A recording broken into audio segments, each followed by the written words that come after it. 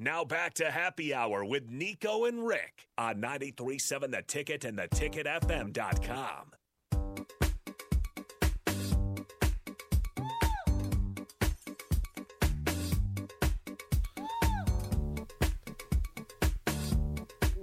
Back here one final time for the week. It is Friday. Appreciate you guys spending your week from 2 to 3 at least with us.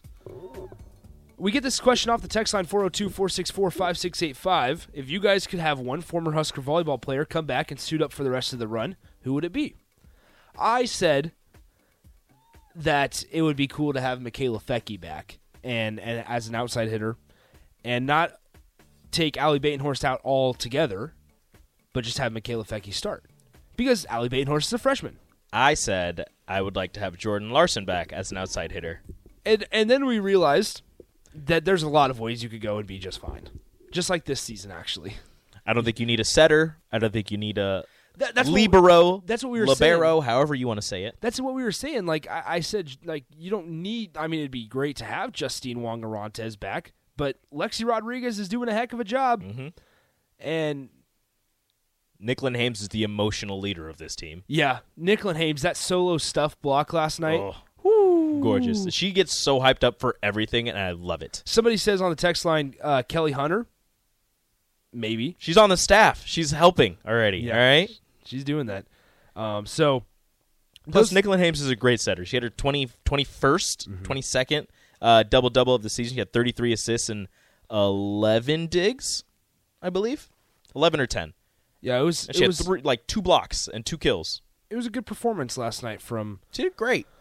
everybody involved. Honestly, even when Lauren Stivrins wasn't doing so hot. Kayla Akana led the team in digs. Yeah, and her from the service line is Deadly. fun Lauren to watch. Stivrins was on fire from serving the ball last night. See, yeah. a couple people are saying Sarah Pavin. Yeah, like absolutely. Sarah Pavin would be great as well. You sure can. We were talking Right side opposite. Yeah, like we were talking, like we feel good, like they're good at the middle right now with Kayla Caffey and Lauren. And don't forget, you have an All-American and Lexi Sun on the bench. Mm-hmm. I think the broadcasters were wondering why Lexi Sun wasn't playing, and I'm just sitting there. I go, they're saving her for Saturday. Obviously, they want her to be fresh as possible because she's playing the entire game against Texas, the entire match. Just like think about the depth that Nebraska volleyball is having right now. It's crazy. It's unbelievable. They won a Sweet 16 matchup yesterday in comfortable fashion. They swept him. The second set towards the end was a little tricky. Yes. But don't forget, there's a player named Kennedy Orr who was the number 1 recruit in the country last night that hasn't played at all this year. Mm-hmm. And Lounstein hasn't played. I mean, she's played, but she hasn't played a ton. Every once in a while, yeah. Allie Batenhorst has started coming on a little stronger towards the end. Obviously, Lindsay Krause's playing a big part, but the depth. Lexi Rodriguez, the Big Ten Defensive Player of the Year, is a freshman. And so it's unbelievable when you take a step back and you see the depth that Nebraska volleyball has and will continue to get, because once again, better. They brought in the number 1 recruit in the country again in Maddie Kubik's sister. Mm-hmm. And it's just really, really impressive, a lot of fun to watch getting, also. Maggie Mendelson, who reclassified. Yes. A 6'5" middle blocker. Who will also be doubling as a women's basketball player. I love it. Unbelievable. It's so cool to see how John Cook can orchestrate his roster. And give credit to Jalen Reyes, Kelly Hunter, and Tyler Hildebrand as well, because it's really, really impressive. Just a maestro on the volleyball. Like it's just fantastic to watch him work.